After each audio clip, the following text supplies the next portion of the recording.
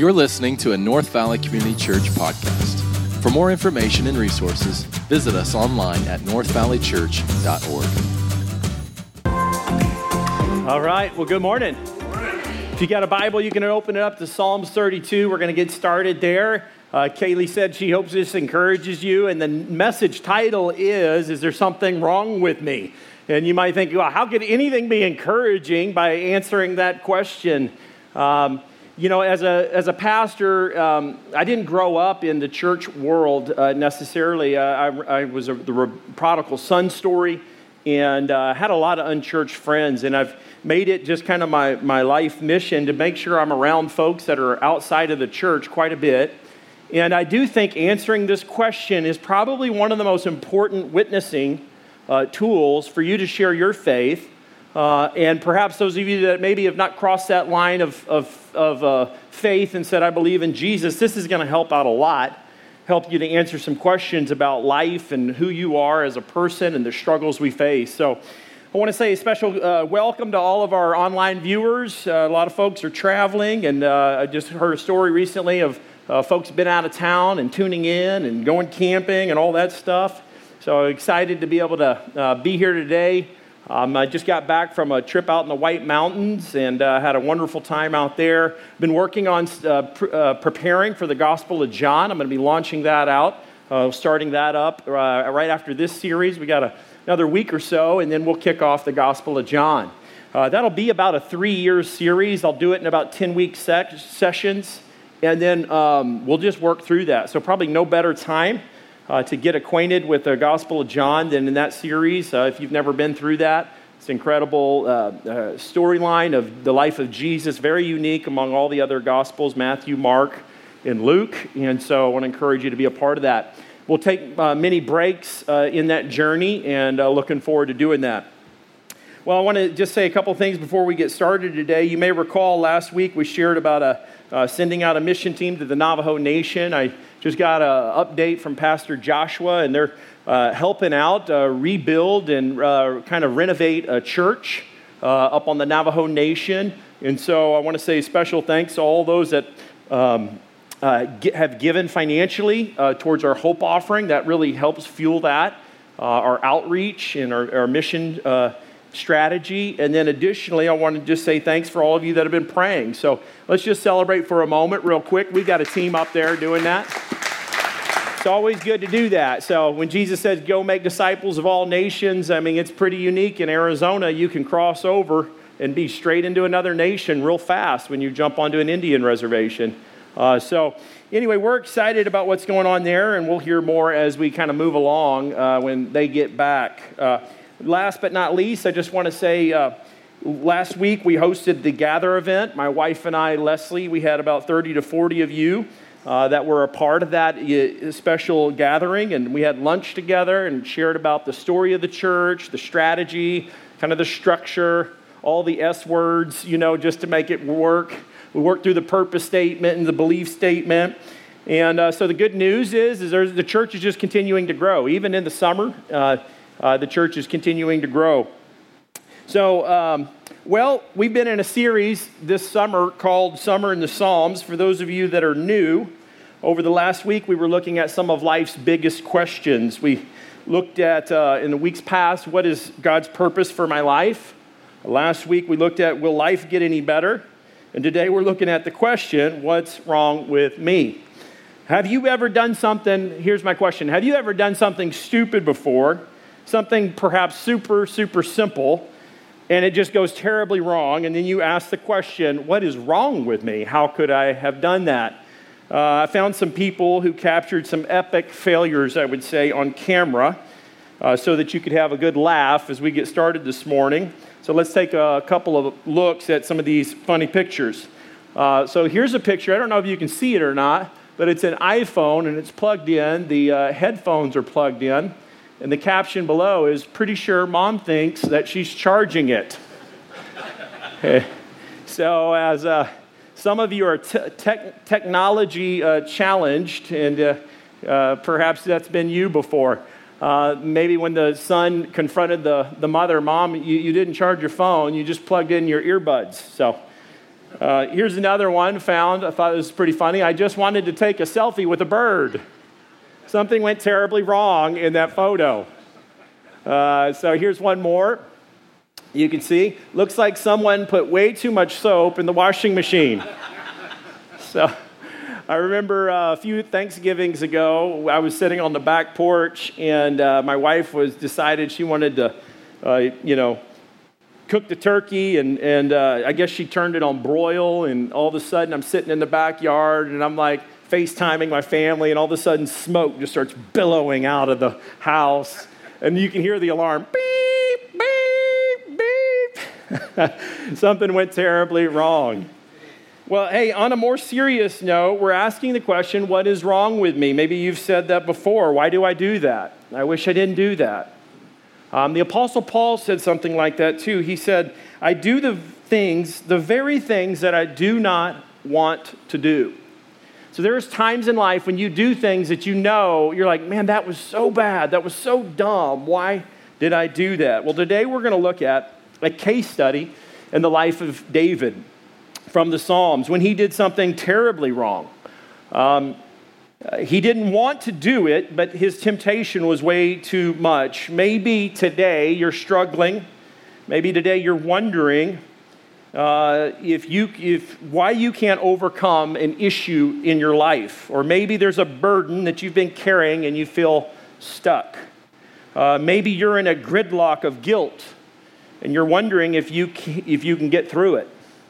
Maybe you're wondering, asking the question, what is wrong with me? Well, today I want to help you get through whatever you're going through, and by answering the question as we look at Psalms 32.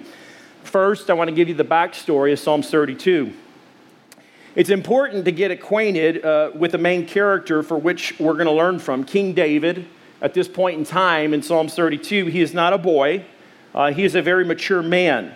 In fact, he's been reigning and ruling in Israel as king. He's healthy, wealthy, and wise in many ways, yet he's miserable, and he's been miserable for over a year.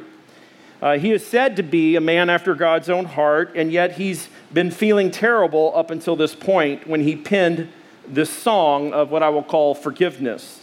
You might ask, well, what did he do? 2 Samuel 11 through 12 tells us that he actually lusted after his neighbor's wife. He commits adultery, then he made the husband get drunk, had him killed, and then covered up the whole affair for about a year.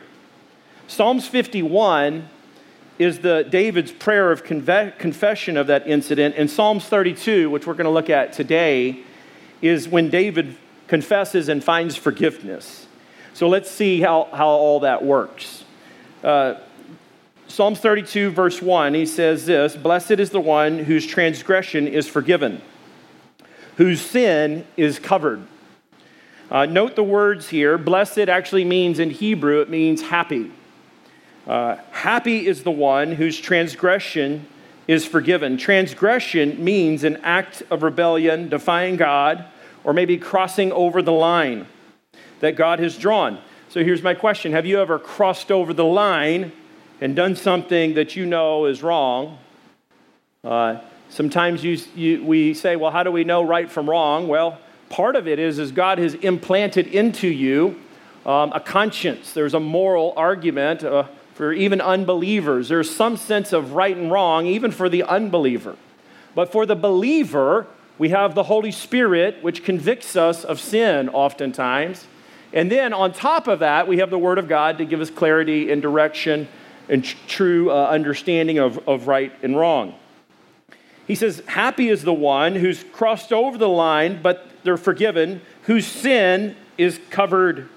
Sin here means, and it means missing the mark. It means failing to meet God's standard and expectation. And then that word covered means that God's dealt with it. So in other words, what the psalmist is saying here is, happy is the one who's crossed over the line and found forgiveness. Or, happy is the one who's messed up but found God's mercy.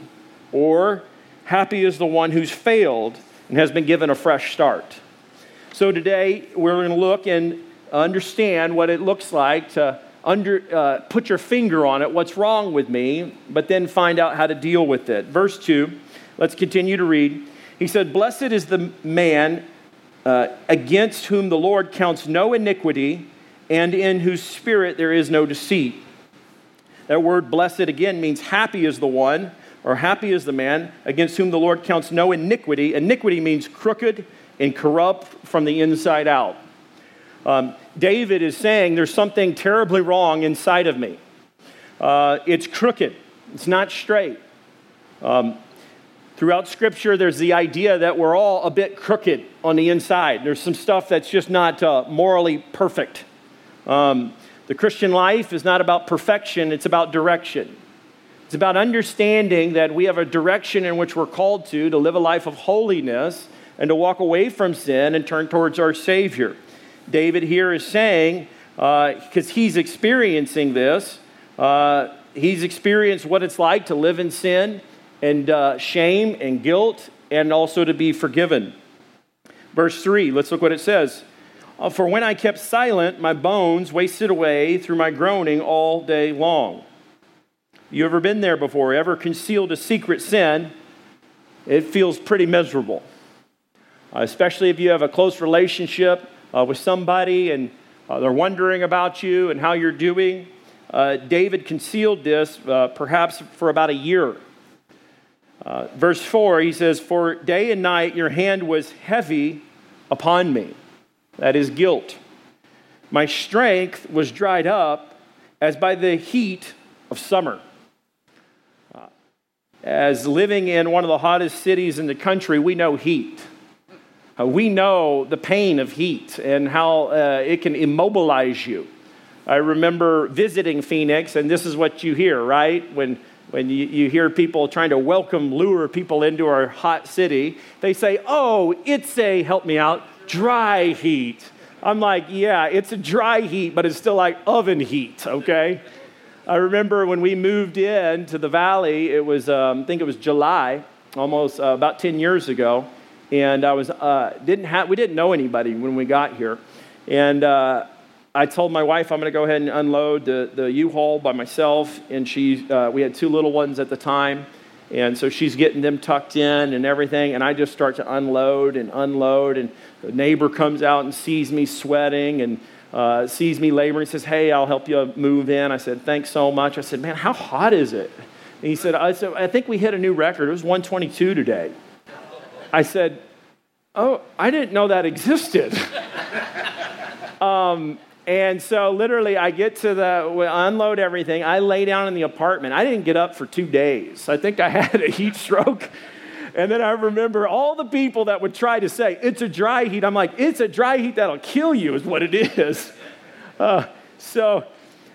David is there. He's been immobilized by the pain of conviction, and he's on the floor.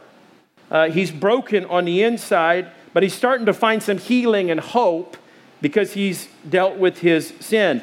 Undealt with sin is like a sickness. It will really rob your joy. It'll emotionally and spiritually kind of rot you out from the inside. And that's where David is realizing just the depravity and the darkness of it all. In verse 5, he's going to take ownership for his offense. He says this, "I acknowledge my sin to you. I did not cover my iniquity, my crookedness. I said, I will confess my transgressions," meaning I will confess that I've crossed the line, "to the Lord, and you forgave the iniquity of my sin." There's nothing better than being right before God, feeling a confidence and a courage to say, "Man, I'm good with God." The Apostle Paul said that he always strived to keep his conscience clear before God and before man. That's always been my aim in life, is I just want to try to keep a clear conscience. Because if I got a clear conscience, then I have a lot more courage in life. As believers, we need a clear conscience. David confessed his rebellious acts against the Lord. He was forgiven, and in that he found freedom so good, and he enjoyed it so much that he starts to encourage others to do the same. Watch what it says in verse 6. He says, "Therefore, Basically, it's there for a reason. He's saying, therefore, because I've experienced forgiveness, therefore let everyone who is godly offer prayer to you at a time when you may be found. Surely in the rush of great waters, they shall not reach him. David is saying, in a sense, that there is an opportunity for other people to experience the same level of goodness and grace that he experienced. In this saying at the very end here, he says, surely in the great rush of great waters, they shall not reach him. The psalmist is sharing about how God's wrath and judgment are like a raging river. It's fast and a furious flood that's averted for the one who confesses their sin. This summer, I had the opportunity to take my family back to Buena Vista, Colorado, where I came to faith in Christ 24 years ago. And I worked as a river guide some 20 years ago for several summers. I logged about 3,000 miles of whitewater commercial guiding. And after all those miles of experience, when I got back in the boat this summer, a guide said to me, a young guide, he had just been trained and commercially certified, said, what's it like? Has the river changed much? I'm like, I'm not that old, man. Rivers don't change that much. I said, it looks pretty much the same, but I said, I do want to remind you how awesome this river is. I said, and by awesome, I don't mean necessarily safe. I mean deadly and dangerous. He said, I know. I heard about it. That company had a death just a few years ago. It was one of the last companies in the valley where somebody had died on the guide's watch. We had a perfect track record, in a sense, for decades. But every year, somebody falls over the boat, falls into those raging rivers, and dies. What the psalmist is saying is that apart from God's grace and covering, we're like swept into a deadly river. And what the psalmist is saying is, surely in that rush of great waters, they shall not reach him. In other words, if you're in Christ, you're protected. If you're a believer, you're protected. And he's perhaps a foreshadowing of the work of Jesus Christ, that through Christ we are covered, we're anchored, we're safe, and we're not going to suffer from God's wrath. Verse 7, look what he says. He says, you are a hiding place for me. You preserved me from trouble. You surrounded me with shouts of deliverance. He's excited. He knows that he's safe with God. Verse 8 and 11, God speaks, and he says, I will instruct you and teach you in the way you should go. I will counsel you with my eye upon you. In other words, he's watching what's going on. He says he's reassuring him that he's there with him and for him. Verse 9, I think this is a very interesting exhortation. He tells him not to be like a stubborn mule. He says, be not like a horse or a mule without understanding, which must be curbed with a bit and a bridle, or it will not stay near you. One scholar rightly pointed out that David talks about two extremes here. He talks about the horse, and that rushes ahead impulsively, and then he talks about the mule who lags behind stubbornly. Christians should avoid both extremes. So my question is, do you rush into things, or do you kind of lag behind? And what the Lord is telling David is, don't be like somebody who rushes ahead foolishly and gets yourself into all sorts of trouble, who perhaps leaps or doesn't look before they leap, and don't be the one who lags behind. Verses 10 through 11, he closes out by comparing and contrasting the wicked and the righteous. Let's look at verses 10 and 11. It says, many are the sorrows of the wicked, but steadfast love surrounds the one who trusts in the Lord. Be glad in the Lord and rejoice, O righteous, and shout for joy, all you upright in heart. So let's review. In the passage that we've read so far, we've seen how, in a sense, we've all struggled with sin. The psalmist David owns it. We see how we're inwardly off, in a sense. We see perhaps how we maybe even have missed the mark, crossed the line, done things that we shouldn't, and God calls that sin. The Bible calls that sin all throughout the Scriptures. We even, in essence, answered the question, what is wrong with me? The answer is sin. Sin is the ongoing struggle to disobey and not do what God wants us to do. It's doing anything and everything that isn't God's plan and purpose for our life. It's an ongoing struggle. The Apostle Paul said that as well. He does the things that he does not want to do. And so the question is what's wrong with me? And the good news is that God doesn't want us just to understand what's wrong with us, but he also wants to understand how to deal with it. And so inside of everybody, there's a level of emptiness and crookedness that needs to be healed. And it can only be healed through the person and the work of Jesus Christ. In today's time, we have the revelation of Jesus. We have the revelation of God's Word, and it gives us clarity and direction. So what I want to do is I want to share with you 3 reasons as to how we can make right whatever's been made wrong. But before I do that, what I want to do is answer the question, why is it so difficult? Well, number one, if we're going to deal with our sin, we need to own it. We need to own it. It can be a very difficult, hard pill to swallow if we're honest. I think that we probably don't like to admit when we're wrong. Unfortunately, even in Christian circles, there's very little confession. Oftentimes, there's very little admitting you're wrong. And I think there's many reasons as to why we don't like to own it. And I'd say number one, I think because we're taught by culture that people are good. Culture, we say things all the time, knowingly or unknowingly, we say, well, they're young and they're so innocent. Or we say, he or she, they've got a good heart. And maybe you, knowingly or unknowingly, you invite music to become your mantras. Take, for example, a couple of country songs. Luke Bryan says that he believes most people are just good.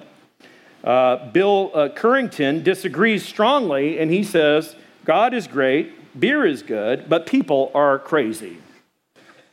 So when you listen to music to allow to inform your ideas about a worldview of life, I would say you're going to be desperately and dangerously confused. Secondly, I would say churches too often water down the truth. They're not going to tell you to own it. Pastors oftentimes don't preach about sin. There's very seldom a call to repentance. Words like confession really aren't very popular. Sermons are usually about steps for success or how to win in life. Find your best life now. And please don't get me wrong when I say this. The Christian life is the best life. I agree it is, but we need to know something. We are not in heaven. The earth is under a curse, and the curse is sin. It's infected and affected everything and everyone, and our remedy is Jesus. And the good news is that the best life is the life to come. We have a great life ahead of us as believers. We are on the winning team, but oftentimes we lose right now. Or the Apostle Paul wouldn't say, I'm doing the things that I don't want to do. So what is wrong with you, what is wrong with me is we all sin. The Bible says we were born into it. St. Augustine rightly called it original sin. It's the first sin, in a sense, when our first parents, Adam and Eve, rebelled against God. They faced the consequences. Sin entered the world as a result. Everything and everyone was infected by this deadly virus. It spread to every person on the planet, according to Romans 5:12. But just as sin entered the world through one man, that is Adam, so the remedy of sin comes through the one man, Jesus. And so Jesus is the only cure. He is the remedy. He is the vaccine. The COVID-19, as deadly as it isn't the most deadly virus in our world. Sin is. Sin kills people slowly, surely, leads to destruction. It damns them to hell. Sin separates mankind from a life with God, from the love of God, and it sentences them to an eternity of suffering and torment. It is by far the most deadly virus. It is what is wrong with us. There is no hope of redemption without Jesus as the Savior. When we own our sin, we are actually taking the very first step to acknowledge our need for a Savior. we need no saving if we don't realize the problem. The Bible says clearly, if we confess our sins, he's faithful and just to forgive us our sins and to cleanse us from all unrighteousness. And so the third reason I think why it's hard for us to own it is that it's just easier to blame people. I've said it before at this church, but blame is lame. And it's very often this happens because we just don't like to own it. When someone points out your error, my question is do you deflect? Somebody says, hey, why'd you do that? And then you start talking about somebody else all of a sudden. Instead of talking about you, you want to talk about someone else or something else. If that's you, my encouragement is to stop doing that. Maybe you say, well, the reason I'm like the way I am, or because this or that, is because this or that. Or maybe you say, if you didn't treat me like this, or if I wasn't treated like this, I wouldn't treat others like that. If that's you, my encouragement is to stop doing that. Blame is lame. Or maybe you've got a sense of entitlement, and you say, well, I've worked so hard, so I deserve a break. Or maybe you say, everyone else is doing that, why can't I? These are all excuses. These are all blaming someone or something for your misbehavior. Additionally, you may say, maybe you crossed the line and made excuses about your marriage. You say things like, well, my spouse isn't responsive to me sexually, and so that justifies my actions. Or maybe you say, why I'm not really that bad, especially compared to other people, or compared to how much good I have done. If this sounds like you, my encouragement is to stop and own it. Real life begins when the excuses ends. When you stop making excuses and you just say, man, I need help. I need you, Jesus. I need you to help me. It's nobody's fault but your own. You're responsible for your actions according to the Word of God. Blame is lame. So the first step in making it right is just to own it.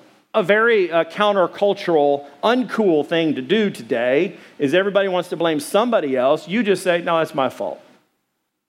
Take responsibility, own it. Number two, I would say, change your perspective. In verse 5, David says, I will confess my transgressions to the Lord. David doesn't say, I guess if I have to, or because the Lord has made me, or because I am worried what people may think. So, no, he says, I will confess to the Lord. And confess here is really cool. In verse 5, it literally means seeing things from the perspective of the one you've wronged. Not only are you admitting it, but you're changing your perspective to the perspective of the one that is wrong. This is not easy at all. A bad example of confession is when we wrongly say things like this. If you're married, you've probably been very guilty of saying something like this. I'm sorry if I've offended you. When you say, I'm sorry if I've offended you, in essence, what you're saying is, I'm not sorry for what I did. I'm sorry that you are upset about it. So let me try that again. Have you ever been there before where you go, I'm sorry if that offended you? And you're just so sensitive.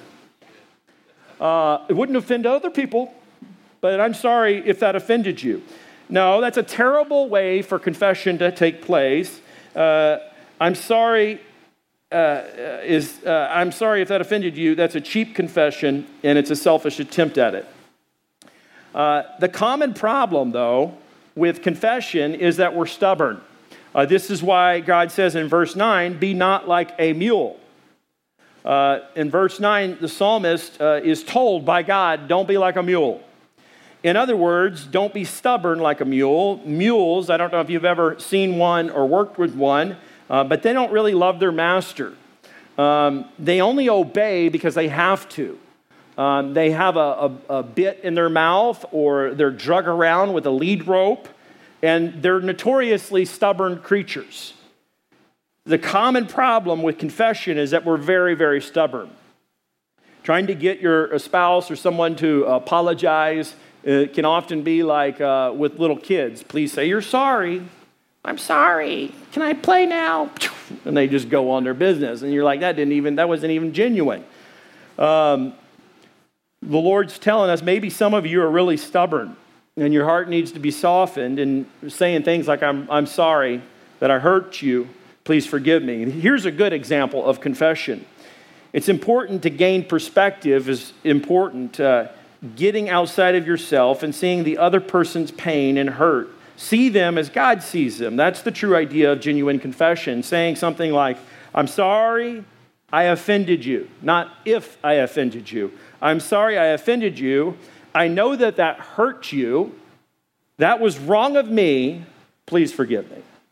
Something along those lines. I'm sorry I offended you.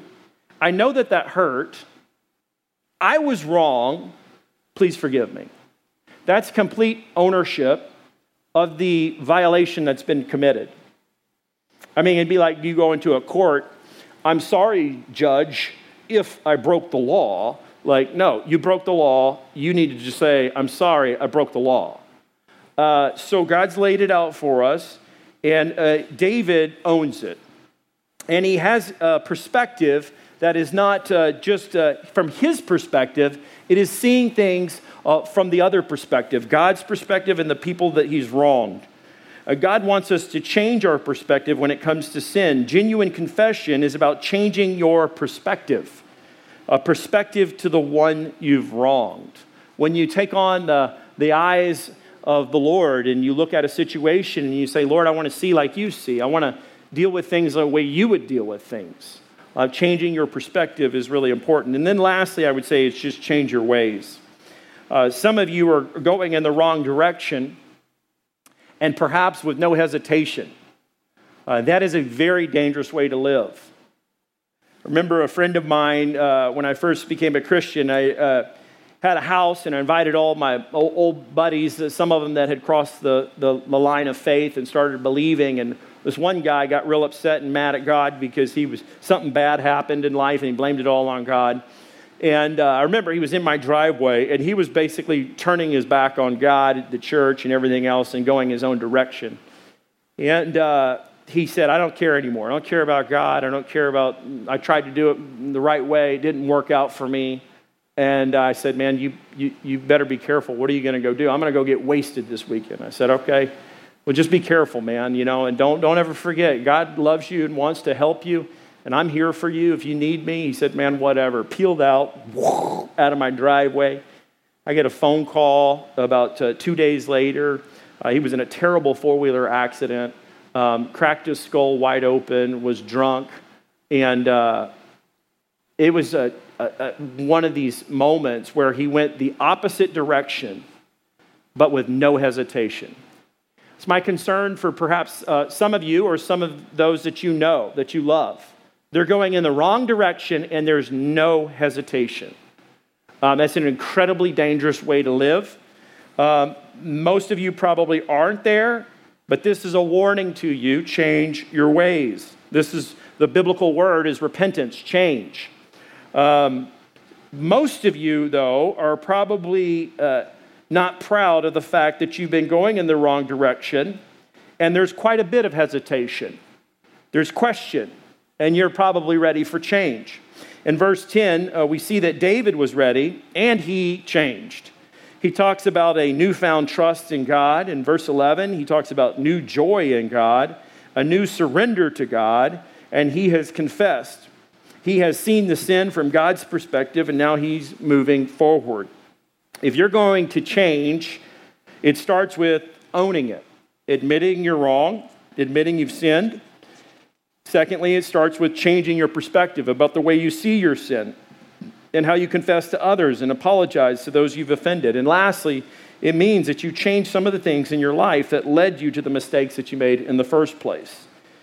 We're challenged to change our ways. The word repent, again, means to change direction. It means to turn away from sin and then turn towards your Savior. There is no genuine confession without change. If there is no change, there's probably no genuine confession. When there is genuine confession, there's change. Because you see your sin, and then you see the Savior, and you say, I need to change. If we say sorry, but then we get straight back to our old ways, and it's just lip service and not life service. This is why Jesus got so fired up when he said, "You praise me with your mouth, but your hearts are far from me." In other words, it's very possible to just look like you're doing good on the outside, but do terribly on the inside. Jesus called these people lukewarm people that were neither hot or cold. They were people that were sitting on the fence, if you will. They looked good on the outside, but there was evil in their heart. There was undealt with sin, undealt with unconfessed sin. And Jesus, here's what he says to all of us. Jesus just says, "Come to me. No matter how many times you fall down, just come to me. Just get up and then come to me." One of my favorite Bible verses is Proverbs 24:11, and it says, "The righteous falls 7 times." And the reality is you say, well, how is that your favorite Bible verse? Because it tells us that the Christian life is actually not about perfection, but it's about direction. It's about getting back up. Because we're all going to fall. We're all going to mess up. We're all going to say things and do things that we regret, or wish we didn't do. But when you fall, you get back up and you look towards God. Maybe if you can imagine, if you went out to a shopping mall and you see somebody fall, you might unintentionally giggle for just a moment because you thought, "Oh man, he fell. Wow, I hope he's okay. Oh, he's okay. Yeah, good." And you kind of move on your way. But then if you watched him fall 6 or 7 times, you'd be like, something is terribly wrong with that person. And you'd feel terrible about it. What the scripture says is that we're going to fall over and over and over again. But we have a remedy, and that remedy is looking towards Christ, owning our sin, changing our perspective on how we think about it, and then changing our direction in our ways and how we live our life. So I don't know. My guess is probably most of you just need a little bit of a course correction. So I want to lead us in a prayer in helping you deal with it to make right perhaps whatever is wrong in your life. Would you bow your heads with me? Lord, I thank you for your word, and I pray that we would pray a prayer like this today. If not today, maybe later this week. But may it be in this moment. Just quietly in our chairs, pray a prayer like this. Lord, I confess my sin to you. I'm sorry. I was wrong. I'm sorry for, and then you fill in the blank. I'm sorry for, Lord, and then you fill in the blank. Please forgive me. Thank you for hope. Thank you for healing. I need healing. I need course correction. I need to own it. I want to change my perspective. Help me to see it as you see it. Lord, there's some areas in my life I need to change my ways. Because the future direction in that direction is not a very good one, so I'm going to make a course correction today. So Lord, I surrender to you as my Lord. I pray that you fill me with strength and power to live for you, to own my sin, to change my perspective, to change my ways in the areas that need changing. In Jesus' name, amen.